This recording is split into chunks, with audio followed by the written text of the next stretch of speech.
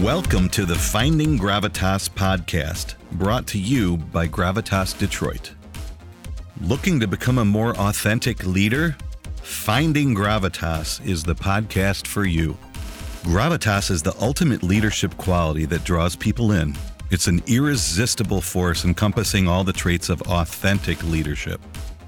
Join your podcast host, Jan Griffiths, that passionate, rebellious farmer's daughter from Wales, entrepreneur, leadership coach, keynote speaker, one of the top 100 leading women in the automotive industry, as she interviews some of the finest leadership minds in the quest for gravitas. In this episode, you'll meet Nick Skislak, a small-town kid who launched his business in 2008 during the downturn. What? How? Well, he learned how to rock Google AdWords just like Gary Vaynerchuk. Nick is a millennial, leading a company of multi-generational employees, and he embodies all the traits of authentic leadership. One of his favorite quotes comes from Bruce Lee: "The art of fighting without fighting." And you'll learn what that's all about and how it drives him. Let's get into it and continue our quest to find gravitas.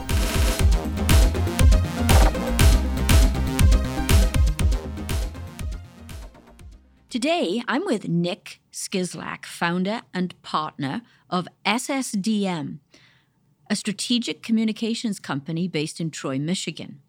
When I first met Nick, it was about 2 years ago, and he was receiving an award at MSCD, Marketing and Sales Executives of Detroit. He was a recipient of their Platinum Award. And I had never heard of Nick previously, but what struck me was the presence that he had on stage, and more importantly, the support and the love that surrounded him from his team when he won that award. Words just don't do it justice. I can't describe what I saw and felt, but I knew that that was a great leader. I knew that that was an authentic leader, so much so that I felt compelled to follow up and have a meeting with him shortly after. And we have known each other now for a couple of years, and I am thrilled to welcome Nick Skislak to Finding Gravitas. Well, thank you. That was a great intro. I really appreciate it. Thanks for having me on this. This is really cool. That's how I felt the first time that we met. Yeah, that was a fun night, fun event. Really cool. And I think at that point, we were not, the MSCD, we were not announcing the Platinum winners. So you didn't know that you were getting the award. Right. But just the warmth and the feeling, and every one of your team members was so excited for you and so proud of you. It was just an amazing thing to watch and see and feel that day. Yeah, we're close. It's a close team. That's what we're trying to create here. Yeah, I see that. So, Nick, tell us your story. I'm intrigued because you started this business in 2008. 2008, you crazy? Mm-hmm. So take us back even before 2008. Tell us a little bit about Nick. Okay, so I grew up on the west side of Michigan, a little town just north of Grand Rapids, Sparta, Michigan. It's an apple town. It's a township, actually. Really, kind of poor middle class upbringing. You know, we didn't know it when we were growing up, but, you know, just above bottom is what we were. Both mom and dad work and all good and still married today. Graduated high school, moved out to Kalamazoo, which I thought then was, you know, might as well been on the other side of the country. Probably big city, totally. Right? Got my degree. And then moved out here right after college. And so I graduated college in 2006, worked for a couple big agencies, hated the culture. I just didn't fit. I didn't fit in. So I thought, hey, I can do this. I think I can do this. I learned a little bit, enough about sales. I wasn't afraid to pick up the phone and ask people for money. So I did it. I started doing that. And it was in 2008. This was the Kwame Kilpatrick days as well. You know, Detroit was a mess. The country was a mess. Detroit was even worse. Everybody was moving out. My parents thought I was crazy to move over here when I did, which was in 06, 07. But it was a no-brainer move. Like, to start a biz in 08, people always say, oh my gosh, I can't believe you started it, and the economy was just in such bad shape. It's really easy to start a business when the economy's in bad shape because there's no other option. So I was young. I didn't have any kids. I didn't have any house, any payment. So I had a couple grand, I had like $2,000 in my bank account, and I told my then fiance that, hey, I just came home one day, I quit my job, and I said, just give me a couple months. Because, I barely needed any money to survive, and I knew I had a couple months to live, to pay our bills, and I said, if I can't make what I was making, I'll go get a job. And I haven't had to get a job yet, so that's pretty fun. So anyways, I started the company in 08, and it was basically a cold calling operation for myself, asking clients to get on the first page of Google. Not a lot of people knew what Google was or how Google AdWords worked. I had a job where I immersed myself in it. I learned everything there was. I was, at one point, maybe not so much today, but at one point I was really, really good at buying keywords on Google.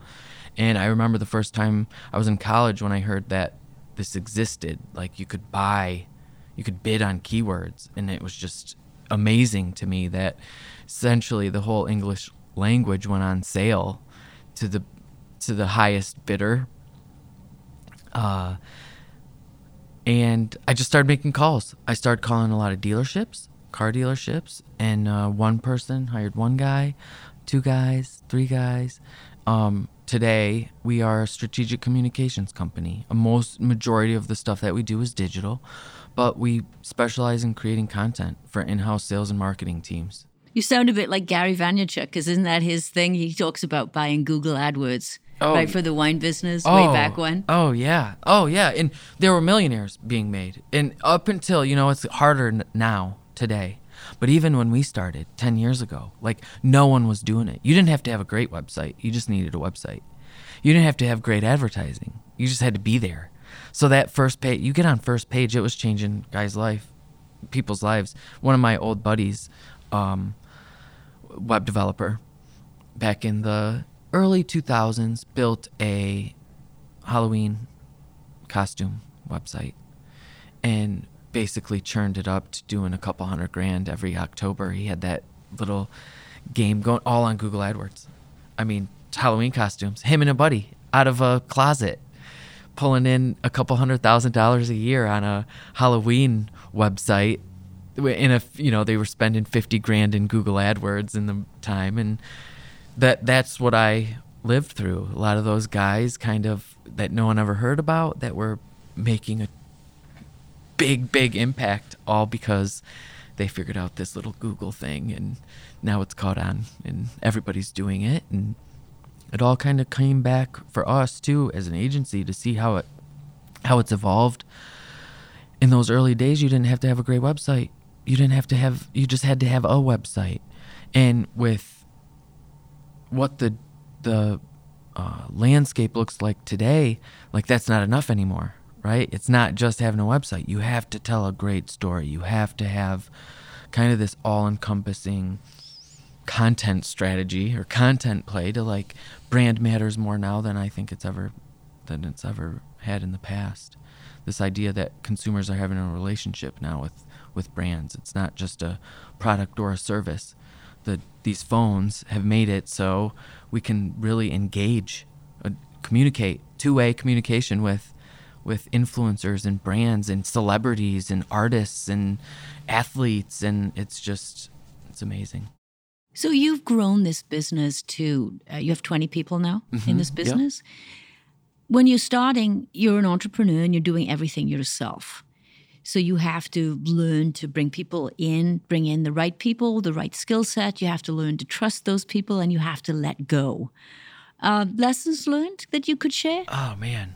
Yeah, I think it was the Michael Gerber, the Marketing E-Myth Revisited, a great great book that I've read probably 10 times. It was getting away from, and the whole shtick is working on the business, not in the business. Yes, So I'm very familiar with that. That was hard. I mean, I think it's still hard today for me and, our other partners here, of really looking at your day and saying what is important and what's not important. Being specific is to be brave, right? To be specific and say, hey, this isn't something I should be working on. That's kind of a pain in the neck sometimes, like you don't want to admit that, hey, I probably shouldn't be logging into the back end of my e-commerce site every single hour to see how many sales we got. Even though it's really fun to look at that stuff, probably not the best use of my time. We asked that of our clients, and we asked that of ourselves. And I think that has been a big kind of learning curve for me as you get more people that are better at the thing. My expertise or the impact that I'm putting on this organization is much different, where I was much more in the weeds of I could do the tactics. I could build a website. I could build the AdWords. I could build the campaigns and be in charge of every single thing. As you continue to grow and you get people, you surround yourself with people that can do that, honestly, better than I can do it. The impact that I have isn't necessarily to do the work anymore, but it's to create an environment that allows them to do really, really good work. And so it's different, but it's much more rewarding. Once you learn how to shift your kind of internal reward satisfaction that you get out of it, because it was, in the early days of managing the account and managing the clients and all that stuff, like there was no better feeling than getting out of a really good meeting with a client. Like that was, now I don't get to do it as often, right? I don't get to talk to every single account the same way that I did in the early days when it was just me. So the team gets to do that now. So I get to be the one that listens and helps and mentors, and help guide. But it's a lot different than it was in the beginning. Is that how you see your role, as somebody to help mentor and guide? I am here. So it's a great question. I think that's part of it. That's part of why I'm here. I am like I just read, you brought up the Gary Vee thing, and one of his operators was on a podcast that I listened to. And Gary Vee calls himself a moldable dictator. So a moldable dictator? A moldable dictator. So what he says goes, but you have influence over him. You can influence him. I wouldn't certainly think of myself as a dictator, or that I don't know. These guys know more about this stuff than I do. But I do think part of my job here is to make sure that everybody's moving in the right direction. We talk a lot about safety and comfort. And, the team that we have here, it's not always comfortable here. Like, I'm not always a comfortable guy to have a conversation with. I have hard conversations with my people. But one thing that you can never take away is that this place, me and SSDM, is very, very safe. You're going to be safe here. Like, it's crazy out there, but here there's stability, and the stability comes from transparency. It comes from not being afraid to talk about the tough stuff. It comes from, I don't want to say argument, but certainly there's a level of passion here in the company. I'm pretty passionate myself, and I think that probably breeds out there a little bit. But we're not afraid to have those kind of tough conversations, and I think because of that safety versus comfort thing, that when we can share that with people and talk about that, hey, you're not gonna be able to just come here and like put the headphones on and do your thing and kind of sneak by. Like, we're really open and upfront about that. So now that everybody knows that's not what it is, we can move on, right? And now we can start doing stuff. Now we can start getting better, and this kind of repetition and flexing the muscles of the brain muscles of these conversations that we have of getting better, I think it builds trust. You talk about radical transparency on your website. Yeah. And I can tell that that's an important value to you and the team here. But how do you practice that? Can you think of an example where perhaps somebody has come in that maybe is not used to that environment? Because in many cultures, knowledge is power, right? And in some cultures, people will hold on to information because they makes them feel safe, that they have information and they don't want to share it, or they'll only share it with certain people. How do you get past that? Can you give us an example of what radical transparency is here? Yes, I think so.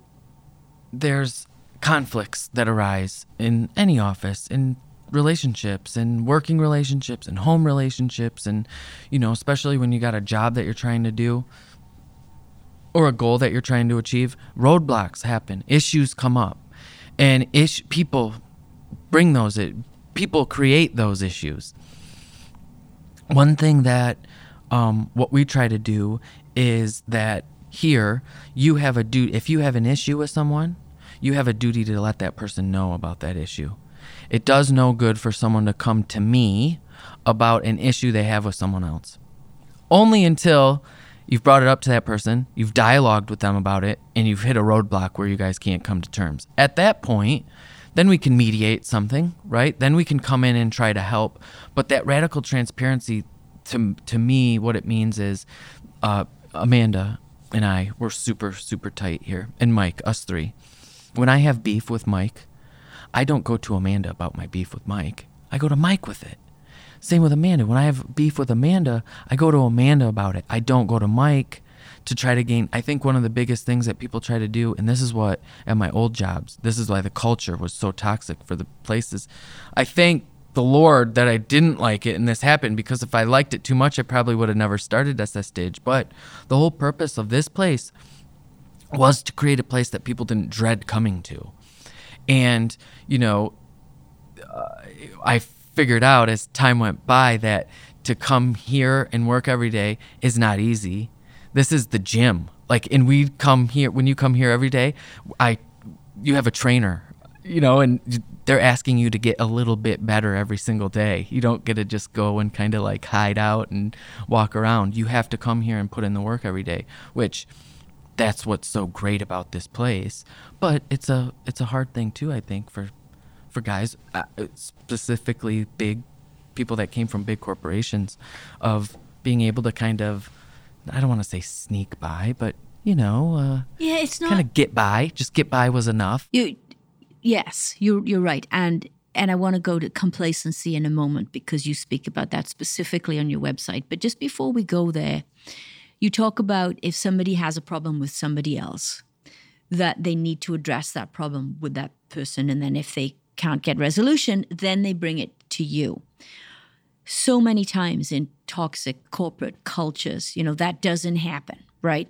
And the leader gets caught up in the middle of it, and people come into their office, day in and day out, bitching and complaining about somebody else. And it takes a lot for that leader to say, whoa, stop. Hold on a moment. Let's make this a coaching moment. What have you done to talk to that person directly?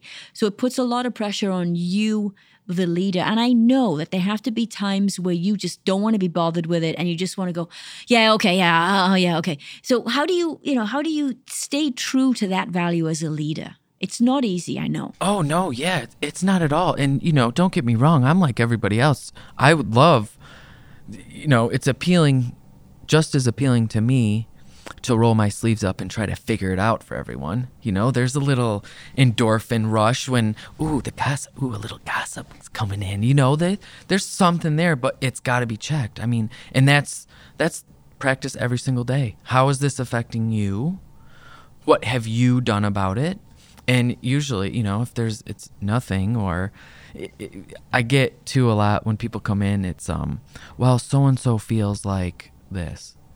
So it's a deflection move to say, well, I feel like that too, but I don't want to admit that I feel this way, so I'm going to put it off that and kind of stage that someone else feels this way to kind of give me the pass to talk about it. That happens kind of a lot. And once you notice it's happening, it's really easy to kind of nip right away and check and course a new direction, right? Like start a new habit. That this isn't the way. I know maybe at the old spot, that's the way you guys used to do stuff, and there was a lot of talking. We don't do that here. This is how we handle conflict. This is how we handle situations. We just were in a pitch. We had a nice business pitch about a week ago, and we had 5 people in the meeting, our people, and it's an orchestra, you know. I mean, it's a whole, you know what a pitch is. There's a lot of moving parts and a lot of opportunities for things to go wrong.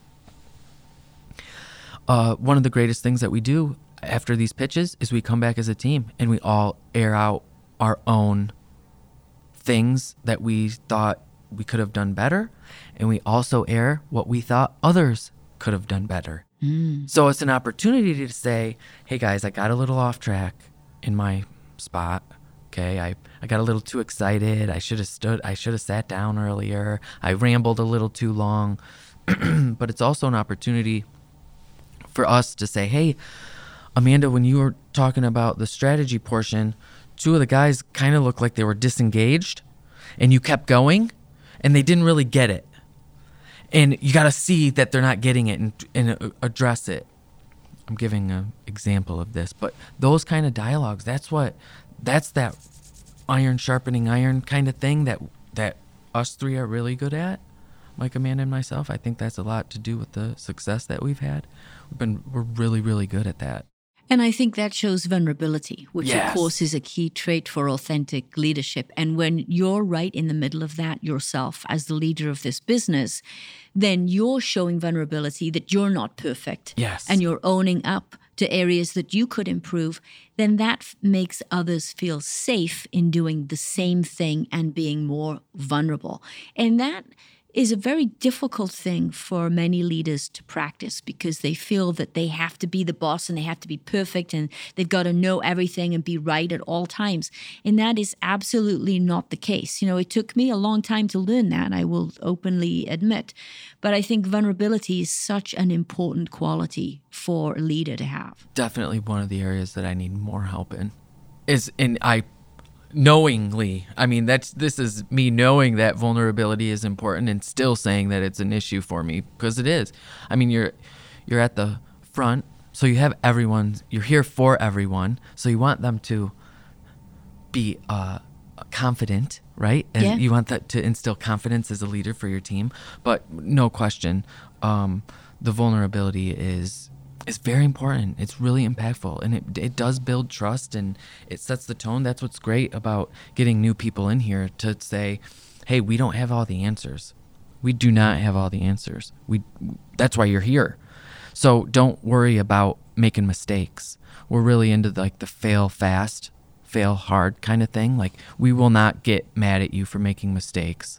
We will, if you don't make mistakes and come here, this isn't really a good spot for you. Let's talk about complacency. You say that complacency is not in your DNA. And that reminds me of a Jeff Bezos quote where he says that every day you got to treat every day like it's day one, like you're a startup business, like you're hungry. Otherwise, complacency sets in.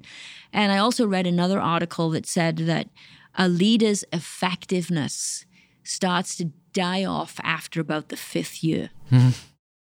So given those 2 examples, so talk to us about complacency and how do you make sure that complacency is not in your DNA here? Oh man, I think complacency ruins more careers and organizations than, maybe anything else. One of the advantages, I think, of the business that we're in, SSDM, is there's no choice. We have to be on the cutting edge of this stuff because it moves so quick. That's just the nature of the industry and the state of the industry right now. I think that in other companies, it's maybe easy when you're selling a widget to do it the same way over and over and over, and then you get a routine going, and then nothing changes because that's just the way things you've always done things. There is a I don't know, a hunger or a worry. Maybe it's out of worry or anxiety, where complacency maybe scares me a little bit. Like when things are a little too good, you want to break it. You want to kind of mess it up to see how you can make it a little better. I do think that's probably been a major driver in these first, 11 years. There has been a fear of not being relevant. And I think that pushes you to not be satisfied. I do think that the people that I surround myself with, though, help me with this a lot. I can't stress that enough. Like, just in this room, I get to sit next to two people all day long that I am accountable to them, and they are accountable to me. And they would sit here and say the same thing about me. And probably not best buddies. We're friends, but they know that we're here to make each other better. And all of us know that. And you've got each other's backs. We got each other. Yeah, that's huge. Oh, that is just, and when I think the exciting thing about growing this has been showing that to other people. Like when you sit down with us three, you know what it is. And that's started after you know them for a decade. Yeah. That you can't just make that. When us three sit down and we give a little elbow jab and a head nod and finish each other's sentences and all that stuff, it's great for clients. It's great for employees. Yeah. It's vendors, partners. Everybody gravitates towards it because it's a special thing that you can see. Wow, these guys trust each other. I do think that this, getting away from complacency is a massive challenge today. And I think that it goes back to fear and safety. You're right in that when companies, enter into that period of being complacent, but it's a safe, comfortable feeling, right? It's very comfortable. It's nice. And it feels safe, even though it might not be. You're sort of fooling yourself. But if you do the same thing over and over again, and after a certain point in time, that that's how you get success. So that's how you get promoted. You keep doing the same thing. So now to shift this culture, right, that many companies have known, to say, no, you know what? We need to be doing things differently. And you mentioned the word chaos. And this idea of organized chaos, you describe it as SSDM is a place where organized chaos and fresh ideas meet.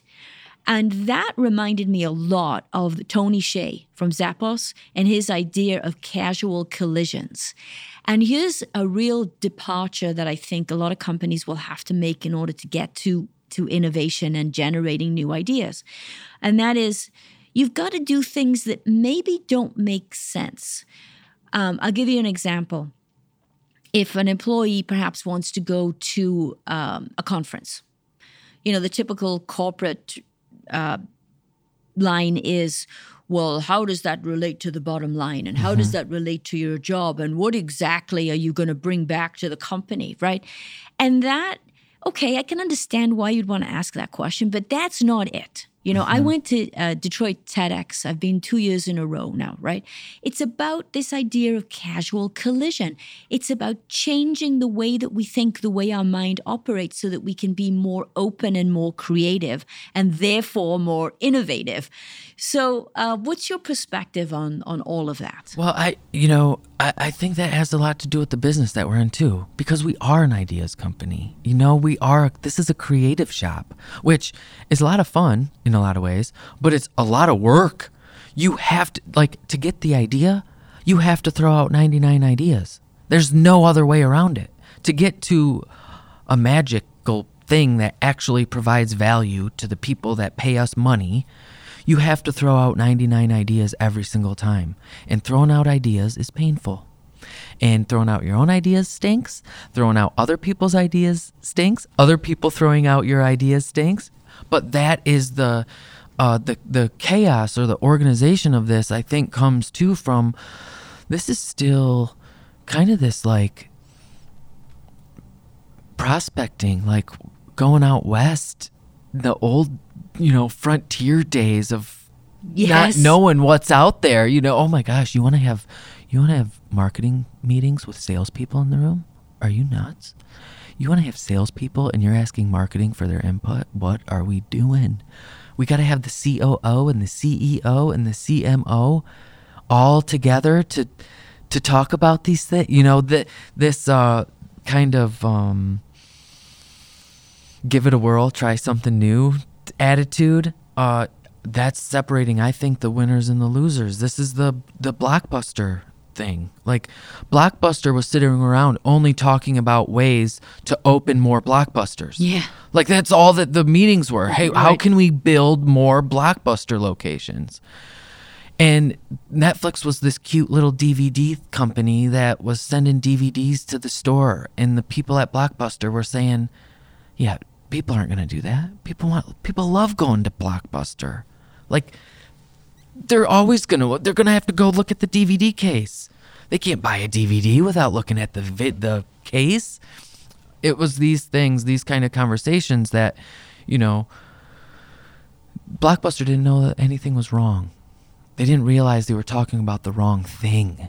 And I think that's what we try to do. We try to talk about the right stuff for our clients, for people, for our partners. And that's what makes it interesting. But that's the nature, I think, of our of the business that we're in or the industry that we're in. We're not building a widget and looking for a way to save 2 cents on every widget that we build.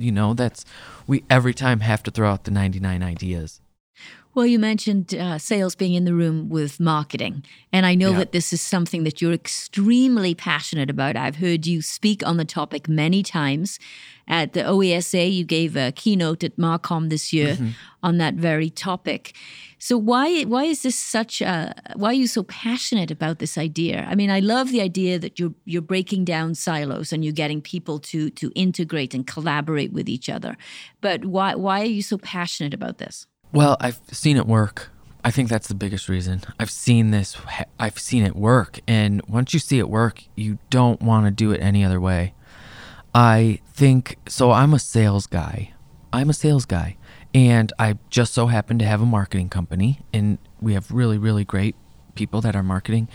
And I think, sales guys do all the hard work and marketing people get all the glory. And those conversations, for some reason, marketing people don't think that they need the insight from salespeople to make good advertising. And I say the only thing that you need to be listening to create great advertisements is listening to your salespeople. Your salespeople understand customers way more than marketers do for the most part. So I have been screaming a lot about that because I've seen it transform organizations. When you can start getting insight from more than your marketing team, you can create massive impact. And I've seen it happen. And I've seen money be saved. I've seen money be made. And I've seen great work be done just to having more people in the room. But it's uncomfortable. That's the thing. It's the safest possible thing these guys can do. But is it a pain in the neck, right? Oh, God, now there's 3 more opinions I got to listen to. Yes, it is. And that's the point. That is the point of this. Yeah, you're getting people out of their comfort zones. Yeah, that's out of the for sure. comfort zone, yeah. There's a quote on your website. It's a Bruce Lee quote. The art of fighting without fighting. And when I first looked at that, I looked at a Bruce Lee quote. I thought, what has he got a Bruce Lee quote up there? And then the more I thought about it, I thought, wow, that really says a lot. It's the art of fighting without fighting. So what's your perspective on that, and why did you pick that? One of the things I wanted something about Andy Griffith. I don't know if you remember the Andy Griffith show. I know the Andy Griffith show. And he is a sheriff in Mayberry. You know this. Bernie, Before no? I grew up in a different country. Okay. So, Andy Griffith show. Grew up in Mayberry, small town America. Okay. He was the sheriff, and he had a deputy, Barney Fife. Andy, the sheriff, never carried a gun. So, it was a great, in all these just little problems. It was a sitcom back in the probably 50s, maybe. Went a long time. But he never carried a gun. And Mike and I love to say how bad of a dude Andy Griffith was to be the sheriff and never carry a gun. And that's kind of what this is as well. Like, it's not about the uncomfortableness. It's not to build walls. It's not to, start building up my wall, you build up your wall, and now we got to just kind of throw haymakers at each other to see who's the last man standing. It's about taking them down. It's not fighting. It's having enough trust in one another to have meaningful dialogue and really know that we're trying to make each other better. And I go back to these guys. I mean, that's what, no matter what, we will not take that away from each other. There's no doubt in my mind that the people here legitimately are here to make me better. And they know I'm here to do the same for them. So when we get into the heat of it, it's to be clear that this isn't fighting. We're not boxing. We're not trying to hurt each other. We're trying to build each other up. Yeah, and it's not about being right or wrong. No, and I think that's where so many cultures miss the boat. It's not about this aggressive fight. It's not about winning the fight. It's about identifying an outcome and working together to achieve that outcome. Yeah, absolutely. I think I've heard this a long time ago, and a lot of people disagree with this, but I would rather be nice than be right. Yeah. I would rather be polite and nice than be right. Yeah, I would agree with you. Yeah. There's a question that I ask all my guests, and that is, what are you doing to attract millennials? But that's kind of funny here because you are a millennial. Yes. So what do you do? Let me just broaden it then. What do you do to attract people, regardless of what generation they're in, to SSDM? I think that we do a really good job of laying out what this is and what this isn't. And this took a while. I mean, it took us a long time to kind of nail this down, but we're really, really upfront about what this job is and what the expectation is. And we then give you the reins. Like the new biz team, I have 4 people that are kind of business development focused. And these are people that have had great careers before they came here, don't have to be here, choose to be here. And all 4 of them, the pitch was, you come here and you do whatever you want. You can come here and I'll let you do whatever you want. And it was out of not like, come and party or, not do anything. It wasn't that, but that I trust because of the relationship that we have in our history and where these guys have come from, that they know what to do. This the same with like Patrick and some of these guys that they already know the skills. They have the technical skills to do what we need them to do. What we need to do is just create an environment that allows them to do that. And that's it. Everything else, we kind of stay out of the way for the most part and let them kind of tell us where things need to go and what things need to look like to make it better for them, make them able to do their job better. They say that leaders ignite a fire in people and managers light a fire underneath people. Yeah. And I think that's a classic example of really igniting that passion, right? Yeah, we had that a little bit this morning. We had a sales and marketing meeting this morning. It was a sales and marketing meeting that we had this morning, and we had to just light them up a little bit. It's the end of the year, and we had a great year, but to kind of set the stage of what the expectations are moving forward is important. Yeah. Okay, good. This might be a tough question for you to answer, but I'm going to ask it anyway. What's your legacy? Oh, man. I want to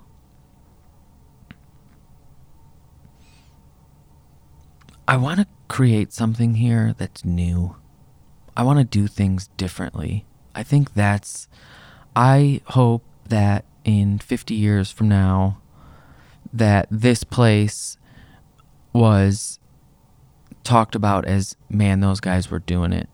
Those guys saw an opportunity and they changed the way the ad game was being done. They changed the way organizations engaged with agencies. So I think I'm that, you know, I like to think of myself as someone who is pioneering a new relationship with not just the relationship that clients have with agencies, but also the relationship end users or customers have with brands.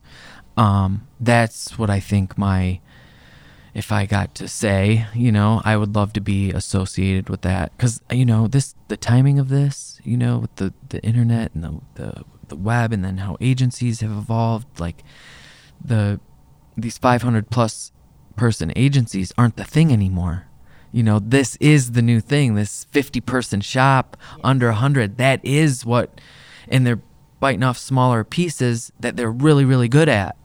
And I like to think that we're part of that. We're a little piece of that. It's like I think of Anheuser-Busch, you know, they've been bleeding market share forever and ever, and it wasn't that another guy came in. It wasn't all going to Coors Light or to Miller Lite. It was going to all the independent brewers. All these different guys that are all just taking a little piece. That's us. You know, we're taking a little piece out of this big, big pie, and I think it's impactful. Well, you've already received many awards. 2019 Bronze Telly. Is that a Telly award? Is that Small Interactive Marketing Agency of the Year, and then Metro Detroit's Best and Brightest Place to Work. I mean, it would seem to me that you're well on your way. You're clearly an authentic leader. I've known that since the very first moment that I met you. So here's the question. What is gravitas to you, Nick? What is that irresistible quality that pulls people in, that they just will do anything for you? I've seen it, but describe it in your words, please. My thing is, you know, call me the kid that grew up in the farm town or, you know, small town, whatever. My number one leadership style, or what I deem as to be most effective leadership, is leading by example. There's nothing that I would ask these guys to do that I won't do myself. And I know a lot of people say that, but that is true. That is the dishes in the sink. That is running the dishwasher. That is seeing a piece of paper on the floor and picking it up and someone dropping their pen and saying, "Here you go." It's saying please and thank you, and it's taking the phone calls on nights and weekends and on the way to work, and making sure the door's not just open all the time, but there's a come on in. There's an invite. It's not just the door open. It's inviting people in, and that's what us three, I think, are really good at. Like, there's no secret that we roll up our sleeves every single day and try as hard as we possibly can. We don't cut corners, and we're not sneaking out the back at 3 p.m. and putting it on everybody else. We're there. We're arm in arm, and that's, I think, to this point, done us really, really well. I would say so, and I wish you much continued success. Thank you. Thank you very much for your time today. It's been an absolute pleasure. Yeah, this is great. This is a lot of fun. Thank you. Thanks for having me. If you enjoyed listening to this podcast and you found something of value that will help you on your quest for your gravitas, then please share with your friends and colleagues and subscribe. Visit us at gravitasdetroit.com to find out more.